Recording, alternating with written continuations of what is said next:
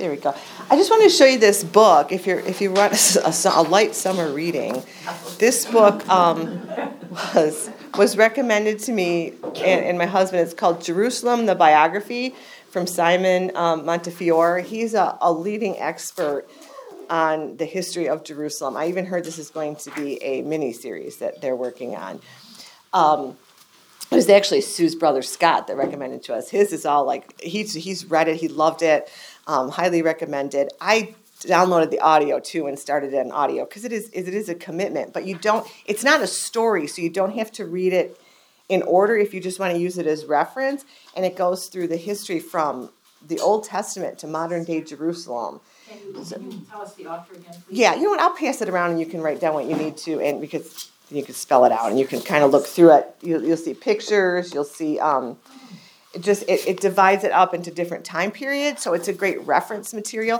Now, like I said, I only listened to part of it. Some of the things he said about the Old Testament, I think I would maybe disagree a little bit on. This is not a biblical be-all reference book. So don't say, well, this is what he said about this part of the Bible history. Like any person studying the Bible, there's going to be different interpretations of it. So I don't want you to think that, but it's just a great reference book for history. Pass that around. And I got it right on Amazon. I couldn't find it in the store, but it was on Amazon. It wasn't too expensive. Okay, then before we get into Marilyn's wonderful devotion for today, which she worked very hard on in her busy life and then sent it to me last night, so I still have it on my phone. But there was this story I heard on the news last night, and it actually brought me to tears. I had a really long day. I got to spend the day with my mom, which was wonderful, but it was a day spent getting a new iPad and then taking it home to her house in the country with really bad internet and trying to set it up. So I was setting up an iPad all day with bad internet and shopping for that and everything. So I'm not untechy, but it's not my first language. So it was a long day. And then I got Marilyn's wonderful devotion. So it was good. And then I saw this story on the news, and it just kind of brought me to tears because I got home late in the evening, gone over my Bible study.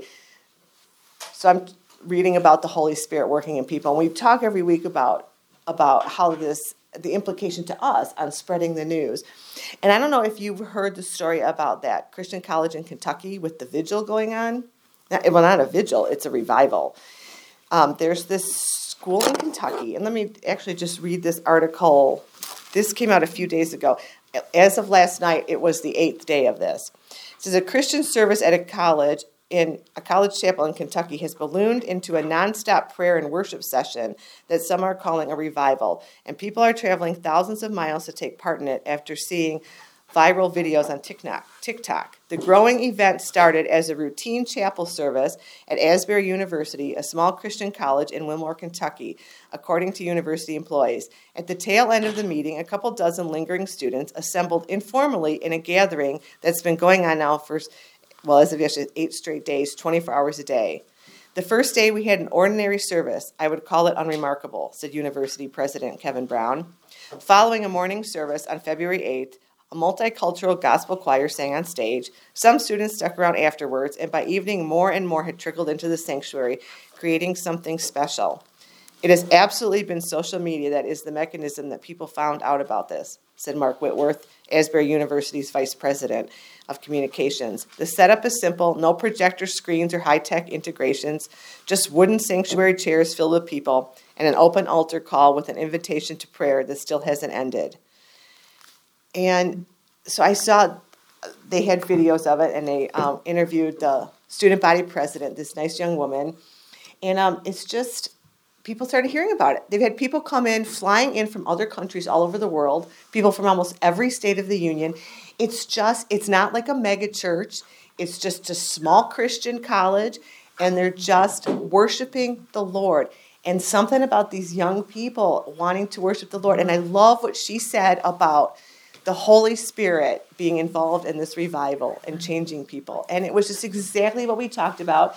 And, now the Lord's using TikTok and social media, But these young people were craving this. And she mentioned, though from Kentucky, she mentioned Michigan State University and what had happened there with the shootings and how, people are just in need of this.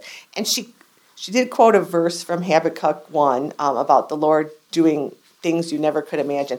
I did look that up, and if you read further, he was talking about the Babylonian conquest. I don't think they read further. I don't think that's what they had in mind. But the point behind it was the Lord is doing something with these people. So check it out. It's obviously on social media. You can look up that story. I want it to be on all the major news things. I taped it and showed Randy that the story later. But what we were talking about is that not only is this wonderful to see, but young people need to know they're not alone. Because if you think you're alone in spreading the gospel, it's so scary. And so they were just so unashamed of the gospel of Jesus Christ. And you got to love that. So check that out. It is the book of Acts in action in modern day times. So was that a Christian college? It was a Christian college, and they have chapel services. And I know when I went to Concordia, you have these chapel services. They're wonderful, but they're expected and they're ordinary. And it was just this ordinary expected chapel service that ballooned.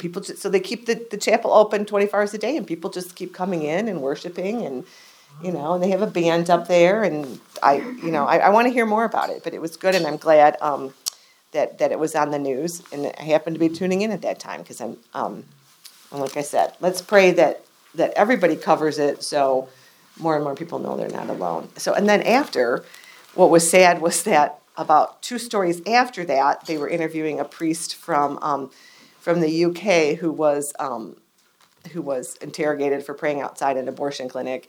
And his real crime, they said what they got him on was he had a bumper sticker on his car that said "Unborn Lives Matter." And so that was violating something. So there's so many ends of the spectrum and so many different opinions and so many things we can talk about there. But there are good things happening too. So, and let me look up Marilyn's devotion. Sorry, I didn't even have time to print that out yesterday. I told her I loved this one. It's just so nice and personal. So this is, she titled this Reflections from the Epistles of St. Paul to the Ephesians, Philippians, and Colossians. I was born and baptized Lutheran, which I thought must be a very special thing, but I didn't really know why it was a special thing. Most children don't usually care much about faith or religion because they are foreign concepts to them, some big, dark mystery that only grown-ups know about. And frankly, faith and religion are not among the brightest colors of the deluxe 100-count Crayola crayon box. Brand new to the faith, I imagine this is exactly how the early Christians must have felt. Jesus and this Christianity business has to seem very obscure and alien on their way of thinking. And for the Jews, it brought to question centuries of laws and edicts inherent in their Jewish heritage. What a tough market for Peter and Paul to convince. About 17 years later, I was doing homework for a high school class called The Bible. I don't know why I took the class, but something motivated my interest. I did have a crush on the boy sitting next to me, but I preferred to remember it as a pointed push from the Holy Spirit. Can you imagine a class such as this in the schools today? The principal would have been arrested and branded with a woke tattoo. Sadly, how far away we have become from the world Jesus came to save. I can just see the Lord shaking his head and wondering, how did this happen? History cycles, and I can hear today St. Paul warning us about the evils of idolatry, adultery, sexual immorality, perversion, pornography. Nothing really changes. It just gets worse. This is why we must protect our faith and refuse to fall into the pattern of the world today. Jesus is counting on us, and we are counting on him to give us the strength and courage we need to say, no, this is not right according to the Bible and our Lord's will for us to live a devout and exemplary life.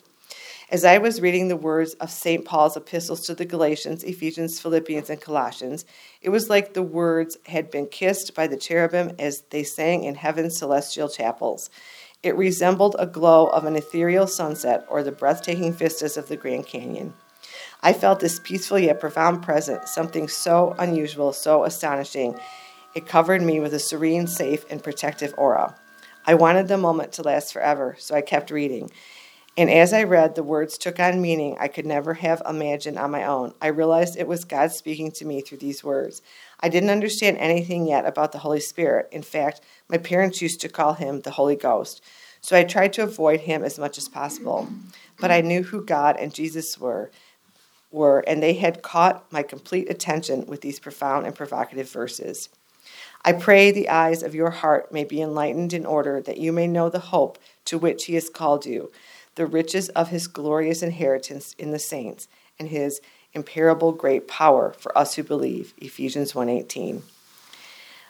I pray out of this glorious riches he may strengthen you with power through his Spirit in your inner being, so that Christ may dwell in your hearts through faith. And I pray that you, being noted and established in love, may have power together with all the saints to grasp how wide and long and high and deep in the love of Christ, and to know this love that surpasses all knowledge, that you may be filled to the measure of all the fullness of God. Ephesians 3:16-19. So thank you, Marilyn. I love that, the personalness of that, because I think it's true. The Holy Spirit was, when I was growing up, kind of more the elusive part of the Trinity. It's not what you're learning in Sunday school in your Bible stories. And I shared before that I always had that fear because I heard the one unforgivable sin is rejection of the Holy Spirit. And so you're third grade and you're like, oh my gosh, did I reject the Holy Spirit today? So there was always a little bit of scariness to that. And then so that's what I love about the book of Acts. I think the most is seeing the work of the Holy Spirit. And as someone said, it should be called the Acts of the Holy Spirit, because you really see him working and starting his church. And just a few things I want to clarify from last week, and I must say, I will get things wrong sometimes, and I try to do my best to get them right. And as you're studying the Bible, you can read through 100 theologians, and they're all going to have some things that are different. I stopped short of apologizing for that because I don't want people to not study the Bible and not share the Bible because they're afraid they're going to get something wrong sometimes. That's part of it. We all grow and learn from that. So then I study more and I'm like, wait, I shouldn't have said it that way. So I will always do my best to be honest with you when I think I made a mistake, and always appreciate when you call me out on something, and say, well, I didn't hear that way, or I didn't understand it that way. So please do that. But the first thing was when I talked about Paul going to Arabia and Galatia for 3 years. We kind of don't hear about him. That part's true. And he said that, we know he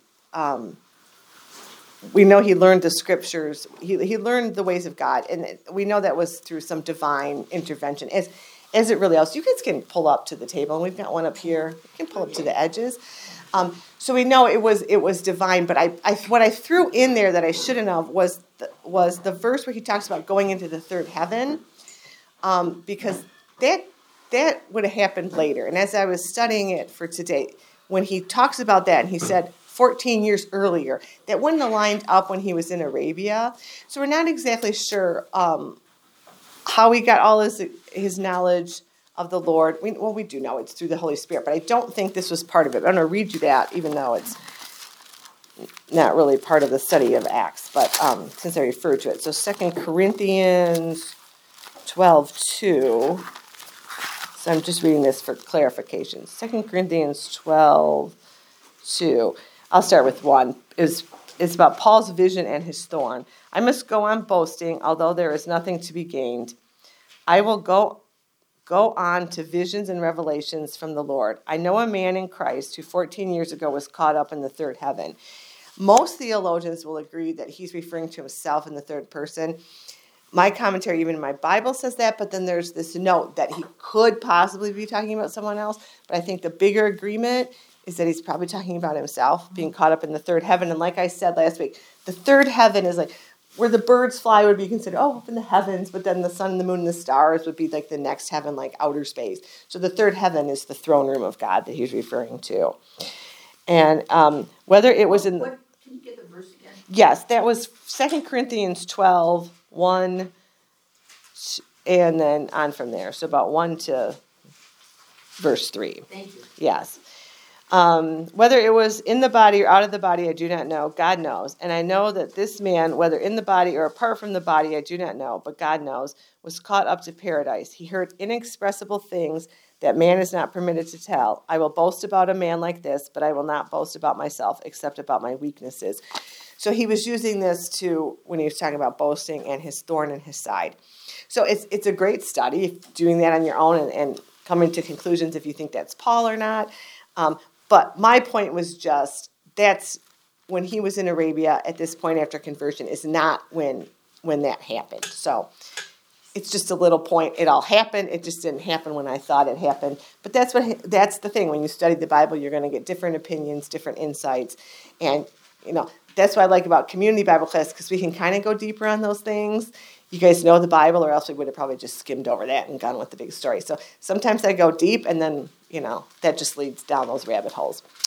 And, and then this other little thing I had mentioned back in Acts, when the word church was used, I think I said it was the first time the word church was used in the Bible. It was just the first time in Acts, because Jesus talked to Peter about, I will build my church upon this rock. And then this was when they started using the word church after Pentecost. So that's just a little word study too, but just wanted to clear that up. Mostly for my listeners, because now it's on tape. So if I get something wrong, somebody just goes and listens to that, and they're going to, So hello, 6 listeners from last week. If you go back, you'll hear that. So, Andrew, I have okay, a question. yes. So something that's been bugging me for a long time, and I go back and forth. I know the Catholic faith, they really believe that, on this church, on this rock I will build my church, referring to Peter. But then Christ always talks in first person about he is the rock of salvation and he is the rock. So how do we know this is Peter, but how do we know that he didn't say, this is Peter, but on this rock I will build my church, speaking about himself? It's so, I don't get that. Right, let me talk about that next week when I go, because we did talk about that, but that's a good point because he did call himself the rock too. When he is talking to Peter, he's saying that he is going to build his church on Peter. He's giving Peter the keys to the church. But I think there's something with the rock of Jesus too in that too. And I will get more specific. Okay. But what he never does is say Peter is the sole head of the church and that there is a direct line from Peter down to the church today. Peter is one of the leaders in the church, and we see that for each group, the Jews, the Samaritans, and the Gentiles, Peter will be present, and we will round that out today with him being present at when the Gentiles, the Jews, the Samaritans, and the Gentiles, when the Gentiles become members of this church, part of the church body, Peter is present. He's at all 3. But never does it say that he's the only one. Right. So he does give Peter those keys. He does talk about him being a building block of the church. But he never says he's the only one, and he's the one that has to follow that line all the way down. Because Jesus is the rock, or the capstone. Yeah. It depends on translation of that. But yeah. But I'll get more into the word study of that specific one when I look that up next week. Doesn't Peter mean rock, though? The name yes, Peter? It does. Petra, rock. Yeah. So I think, and as I've taught it, that he's talking to Peter on that, but I want to make sure I see if there's anything to that. But yeah, as Lisa said, Peter means rock. Because his name was Cephas, and then he's just calling him Peter the rock. So definitely there is something to that. And I think for our Catholic brothers and sisters, they take that to mean that he is the sole head of the church, the first pope. But I don't feel, and we can have that debate if any of you want to have that, but I don't see that in the book of Acts when the church is starting, that Peter is ever given the sole role of leadership as the head. And you'll even see in our story today, like he says, don't worship me, So, good. That's such a good question, though. Okay, so we are going to start at Acts 9, verse 32. Yes. So we went through the Philip and the Ethiopian, and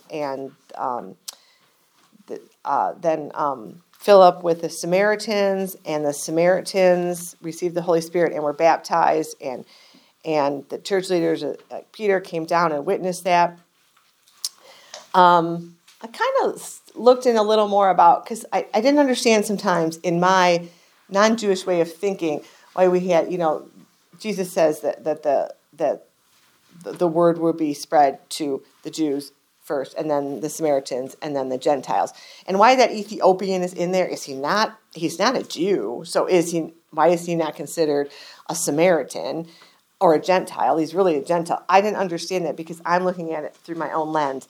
But the Ethiopian was a proselyte. So we knew he was going up to Jerusalem to worship. So he would have known, he would have been circumcised. He would have worshipped the way the Jews do and followed all of their laws and all of their feasts he would have celebrated. So in that way, he was just like the Jews. So that's different than the Samaritans, who, like I said, were Jewish, but yet they were intermarried during the time of their occupation, and so they weren't following everything exactly the right way. They had pagan worship in there, so it was a little different. So it was almost like a side note to this, but that was a little different, the proselytes, because we're going to talk today about the Gentiles, and we're going to start with a man named Cornelius when we get to that story who knew God. But so there's different things going on here, but a proselyte is someone who lives by all the Jewish laws and follows the Jewish feasts and festivals, but was not actually Jewish. So that's the difference there, in case anybody's following that. I think what I'm trying to get better on through this study, and what I don't realize because I'm not Jewish, just how important all these laws were to the Jews. Circumcision is very important, we're going to see, and how they struggle a lot with that about uncircumcised believers. How can they be part of this, be followers of Christ, just like the Jews are?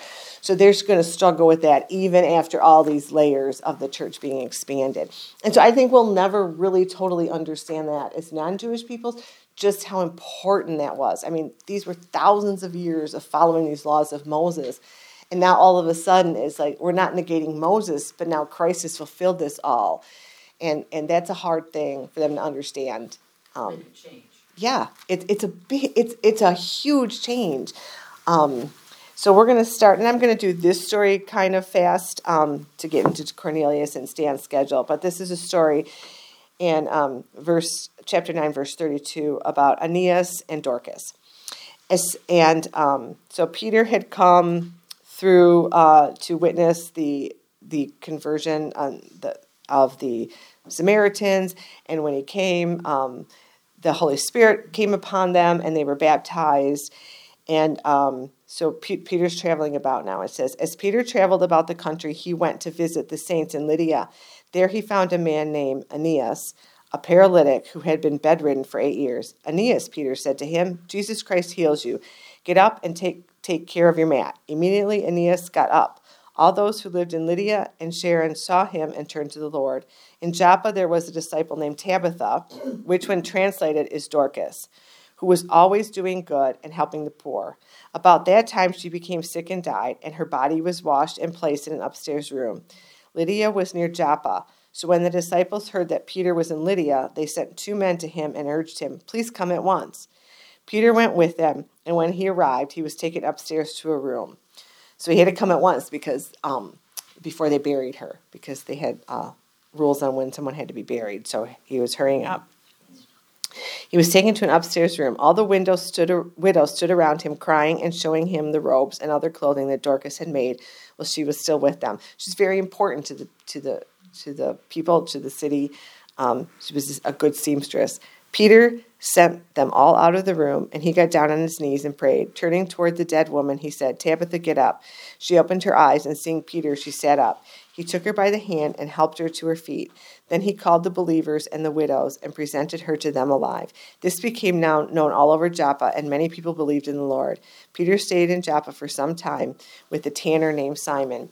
So this was just a way that God chose to spread the gospel, because people heard about the miracle, and then they came to know the Lord through that. So, like when Jesus did miracles, he wasn't here to do miracles, he was here to save us, but the miracles brought people to the message. So Peter is staying with a tanner named Simon. There's a lot to unpack in a tanner named Simon, because a tanner is someone that works with dead animals. He skins the dead animals. Now, for a Jewish man to even be staying at a home of someone that skinned dead animals is going to be breaking some of the Jewish rules.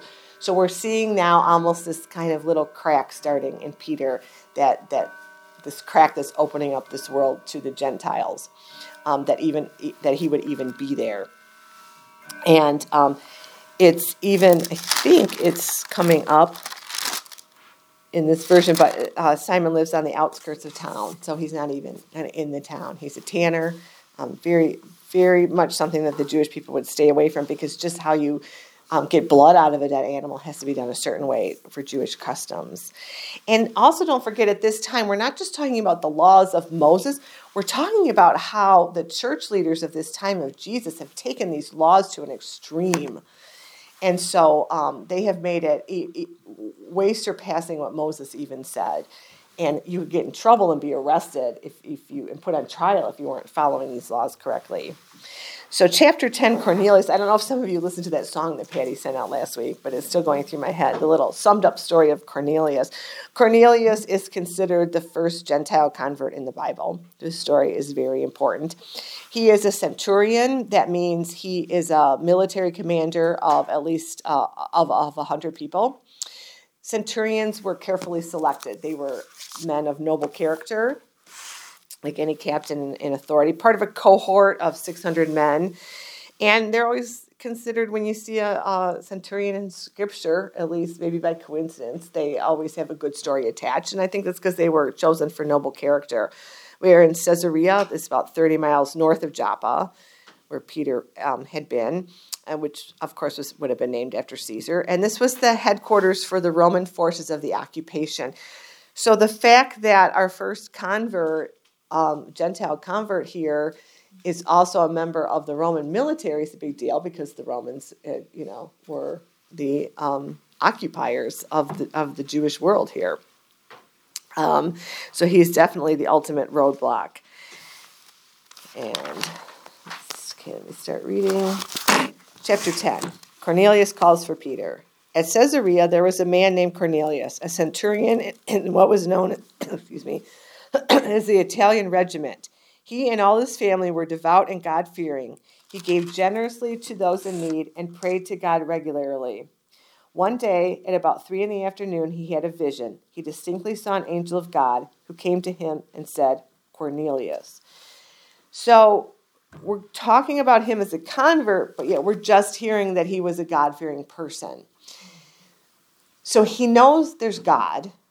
He doesn't know the details of God. And I think there's a lot of people like that, more than you realize in the world, who say, oh yeah, I believe in something. I believe there's a higher power. They have this knowledge. They have the moral law written on their heart, but they just don't know the details. And I think, for me, there was an underlying lesson in here about the third time I read it through, that I tend to overlook those people and not consider them people that need to be converted, because that's easier. Because, well, they believe in something. I think they kind of believe. They sort of believe in something. And I think they're not the people who really need to hear about the gospel of Jesus Christ. Yes, they are, because their hearts are prepared. We're going to see with Cornelius. His heart is prepared. He's open to hearing about what this is really all about. He wants the details. And we've discussed that before. When someone's not ready and you can tell them and tell them and tell them, and their heart is not prepared. Cornelius' heart is prepared. And you'll see it at time if you really get to know the people that are the new people in church, or the people that are just kind of visiting, or came with somebody, or heard about our church through somewhere. And they'll hear a sermon and they'll be like, I never heard that before. But their hearts were open. They don't know. You can't assume people know the Word of God. And so through the Holy Spirit and divine intervention, we're going to connect Peter and Cornelius. I want to read you a verse from Romans 2, 14 and 15. So Romans 2, 14 and 15 says, indeed, this is Paul's talking obviously to the Romans, and they're talking about the Gentiles. It says, indeed, when Gentiles who do not have the law do by nature things required by the law, they are a law for themselves, even though they do not have the law, since they show that the requirements of the law are written on their hearts. their conscience also bearing witness, and their thoughts now accusing, now even defending them.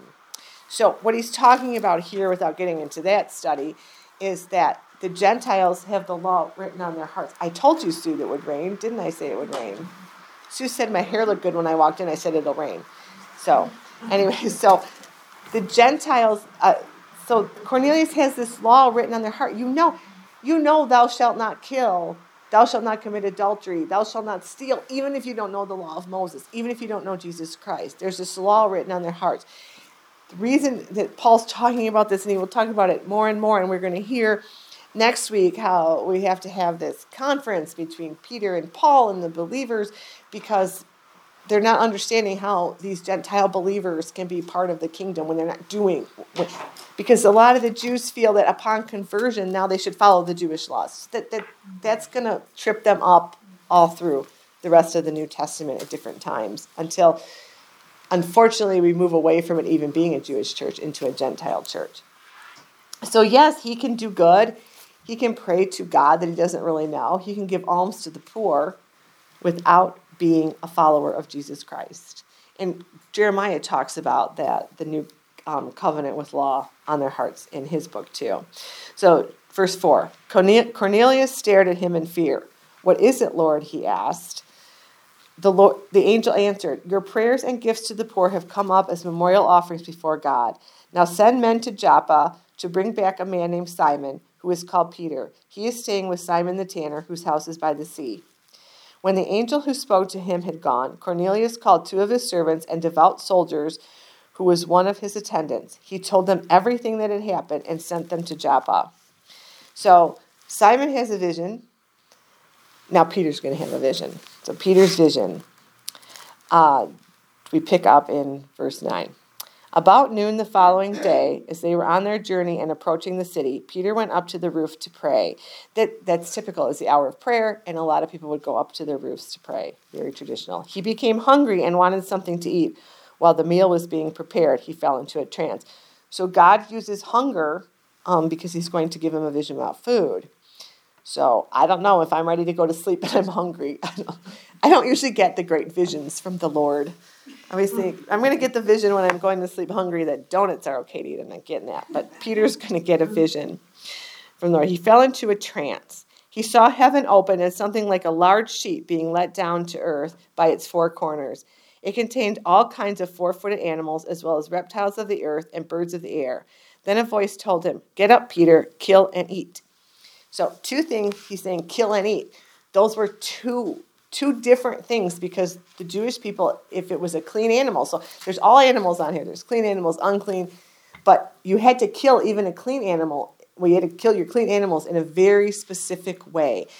I like to watch a lot of home improvement shows, and I noticed that when they do some of the homes for very devout Jewish families, that they will have separate kitchens to prepare certain foods separately. It was very important, not just how you ate your food, but how you killed it, how you prepared it. So Peter's being asked to do that, and then he's been asked to eat. Well, these are 2 things. Now, Peter, you would think by now, we've been through the backstory of Peter, he'd be like, yes, Lord, whatever you say. Nope, he's not. He said, no, surely not, Lord. Peter replied, I have never eaten anything impure or unclean. So this is so important to him, the laws, the dietary laws of the Jews, that he's going to say no. And I think that's why, if Peter can't even understand that, I think that's why I have a problem even understanding just how important those are. And God says, do not call anything impure that God has made clean, the voice said. This happened 3 times, and immediately the sheet was taken back to heaven. So again, with the 3 times in Peter, when it's 3 times, it's very important in the Bible. Peter denied him 3 times. Jesus asked him if he loved him 3 times, feed my sheep. And now 3 times this has happened where he's like, I can't do this. So verse 17, while Peter was wondering about the meaning of the vision, the men sent by Cornelius found out where Simon's house was and stopped at the gate. They called out, asking if Simon, who was known as Peter, was staying there. While Peter was still thinking about the vision, the Spirit said to him, Simon, 3 men are looking for you, so get up and go downstairs. Do not hesitate to go with them, for I have sent them. Why would he hesitate to go with 3 Roman soldiers? I mean, you can see why the Spirit had to say, it's okay, Peter, you can go with them.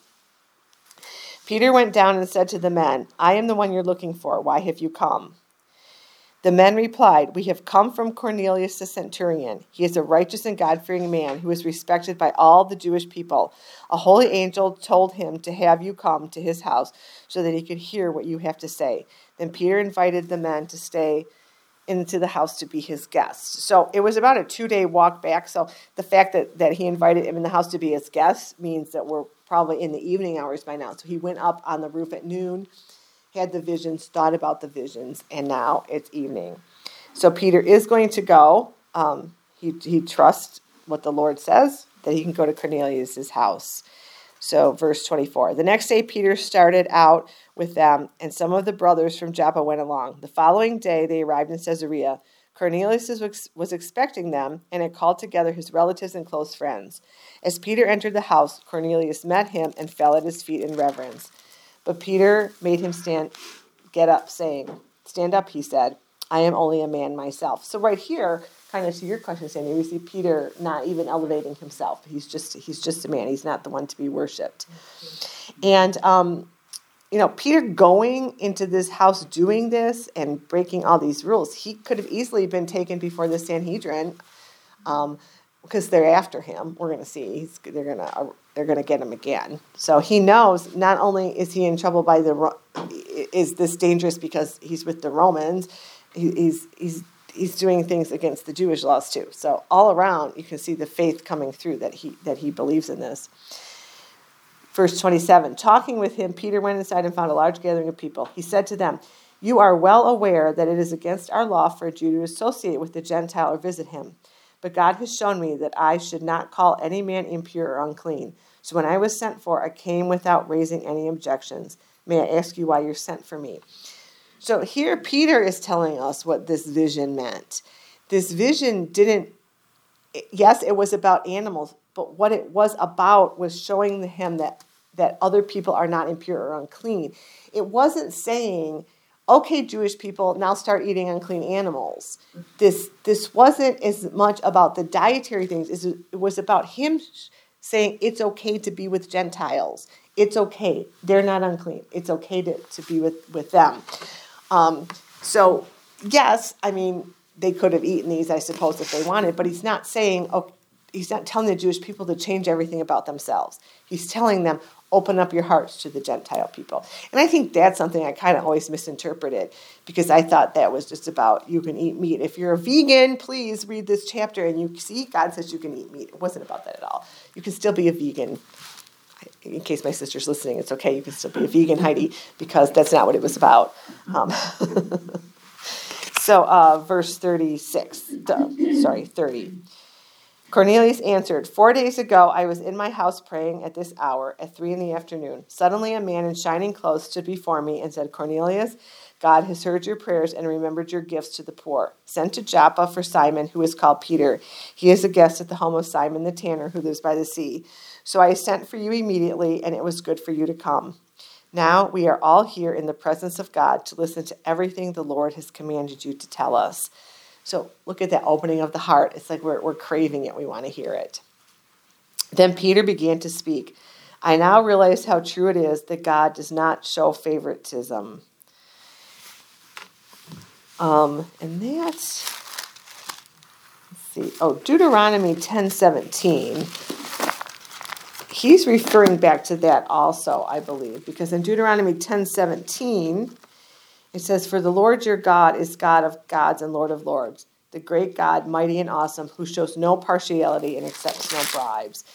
So, again, we're hearing he's just no favoritism. That's, I think, hard for a Jewish person who you're always brought up as your God's chosen people. You're God's chosen people, but he's showing no favoritism to you. I think that had to be a little bit of a hard pill to swallow for a lot of the Jewish people. But accepts men from every nation who hear him and do what is right. You know the message God sent to the people of Israel, telling the good news of peace through Jesus Christ, who is Lord of all. You know what has happened throughout Judea, beginning in Galilee after the baptism that John preached. Now God anointed Jesus of Nazareth with the Holy Spirit and power, and now he went around doing good and healing all who were under the power of the devil, because God was with him. We are witnesses of everything he did in the country of the Jews and in Jerusalem. They killed him by hanging him on a tree, but God raised him from the dead and on the third day and caused him to be seen. He was not seen by all the people, but by witnesses whom God had already chosen, by us who ate and drank with him after he rose from the dead. He commanded us to preach to the people and to testify that he is the one whom God appointed as judge of the living and the dead. All the prophets testify about him, that everyone who believes in him receives forgiveness of sins through his name. While Peter was still speaking these words, the Holy Spirit came on all who heard the message. The circumcised believers who had come with Peter were astonished that the gift of the Holy Spirit had been poured out even on the Gentiles, for they heard them speaking in tongues and praising God. So here's a sign. The Holy Spirit is poured upon them. They're speaking in tongues, so we know this is legitimate.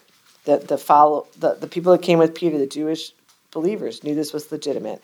Then Peter said, "Can anyone keep these people from being baptized with water? They have received the Holy Spirit just as we have." So they ordered that they be baptized in the name of Jesus Christ. Then they asked Peter to stay with them a few days. So we see this is the household of Cornelius, his relatives. They're believing, they're baptized because they're filled with the Holy Spirit. They believe. So what happens? Water baptism has to be part of that, the outward sign of the receiving of the Holy Spirit. Just again proves the importance of baptism. And you notice Peter had one reference to what the prophet said. But if you notice the big difference in what Peter is preaching here, when the Gentiles receive the Holy Spirit versus what he did on Pentecost, when he's preaching to the Jews on Pentecost, he's talking a lot about the God of Abraham, Isaac, and Jacob. He's talking a lot about the Old Testament. He's connecting that to the Jews, the Old Testament to the New Testament. These believers don't know the Old Testament. So yeah, he mentions the prophets, but it's a different kind of message. It's packaged differently now, we see, for the Gentile believers. Because yes, now we hope that they study the Old Testament like we do and learn the Old Testament because it enriches the New Testament so dramatically. But right now he's preaching Christ crucified. He's saying, I was a witness to this. He's saying we have witnesses to this. It happened. He's telling them the story. And they're receiving the Holy Spirit and being baptized through this. So and then they invite him to stay a few days, so he's going to stay there and preach some more. Chapter 11. Let me make sure I didn't forget anything here. But just, again, Peter's using his keys to open up the kingdom now to the Gentile. We're going to start to see the winding down of Peter's ministry now. He is fulfilling what God told him that would happen, that he's going to have the keys, and the kingdom of heaven is going to be open to the Jews, to the Samaritans, to the Gentiles, and Peter's present at these things. He's witness to this. And he still has more to do, but we're really kind of getting almost to, not by page numbers, but by theme, almost to kind of getting toward the midpoint of Acts, where we really concentrate then on Paul. And the New Testament becomes so much of Paul and his writings. But Peter definitely was fulfilling that, being the rock to the early church. So chapter 11. Oh, it's later than I thought. Okay. I want to get through this, though. We'll go through this chapter 11 pretty fast. The apostles and the brothers throughout Judea heard that the Gentiles also had received the word of God.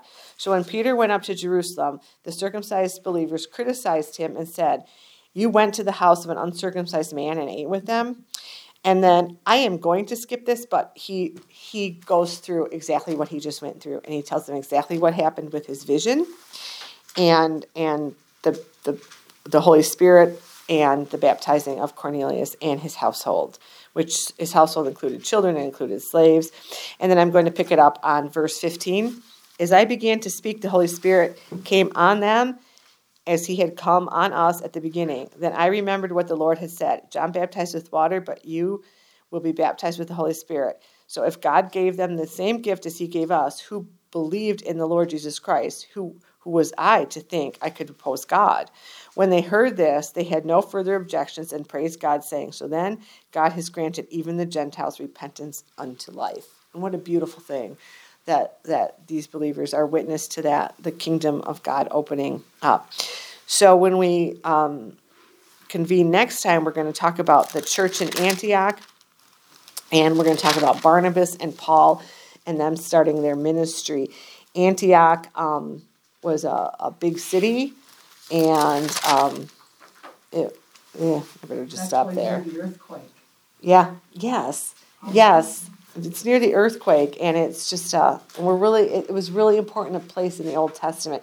It was a real budding group of believers there. It was huge, about 800,000 people. Over 100,000 Jewish believers were there, and now many Gentile believers there. It was the third largest city of the time, but it was also, as major cities at the time, even when they have believers in them, was a real hub of immorality and pagan worship. So Paul and Barnabas had a lot of work to do. And I will say Saul and Barnabas, actually, because we're still really, you're going to see him still referred to as Saul. And as we discussed a few weeks ago, that his name was not changed upon his conversion to Paul. His name was always Paul. That was his Gentile name.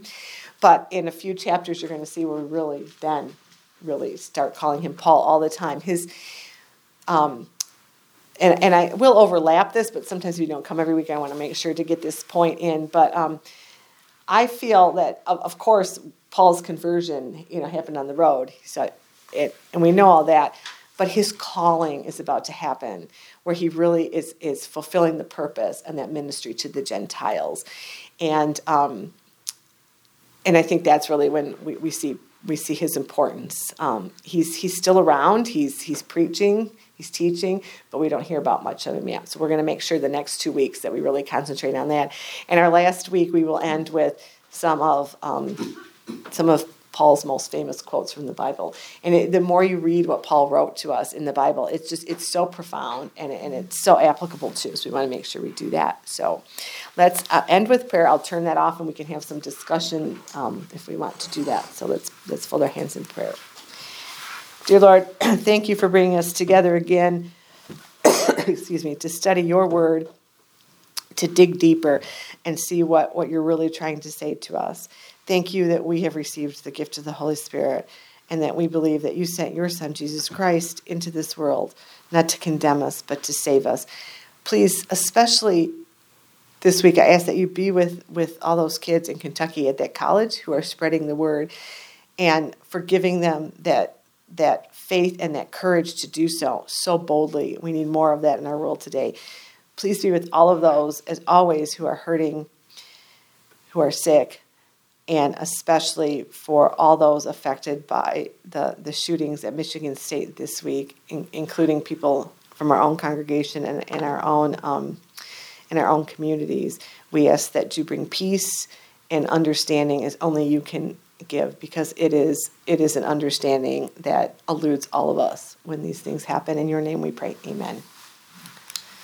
But we did, another pair of glasses. We had a young man in our congregation who knew that the young man that was killed, that they were fraternity brothers. And so, but you can get that story from any community. One of the young women that was killed was from Clawson. So, and on the news last night, they talked about, I don't know, it was something that somebody posted about, you have Michigan State University this year has graduates from Oxford High School in there, obviously. And they had some Sandy Hook graduates who were kids then and now are in college there. So, we have a generation of kids that had to experience that. And then every generation has its things, so. Okay, excuse me, let me turn it off.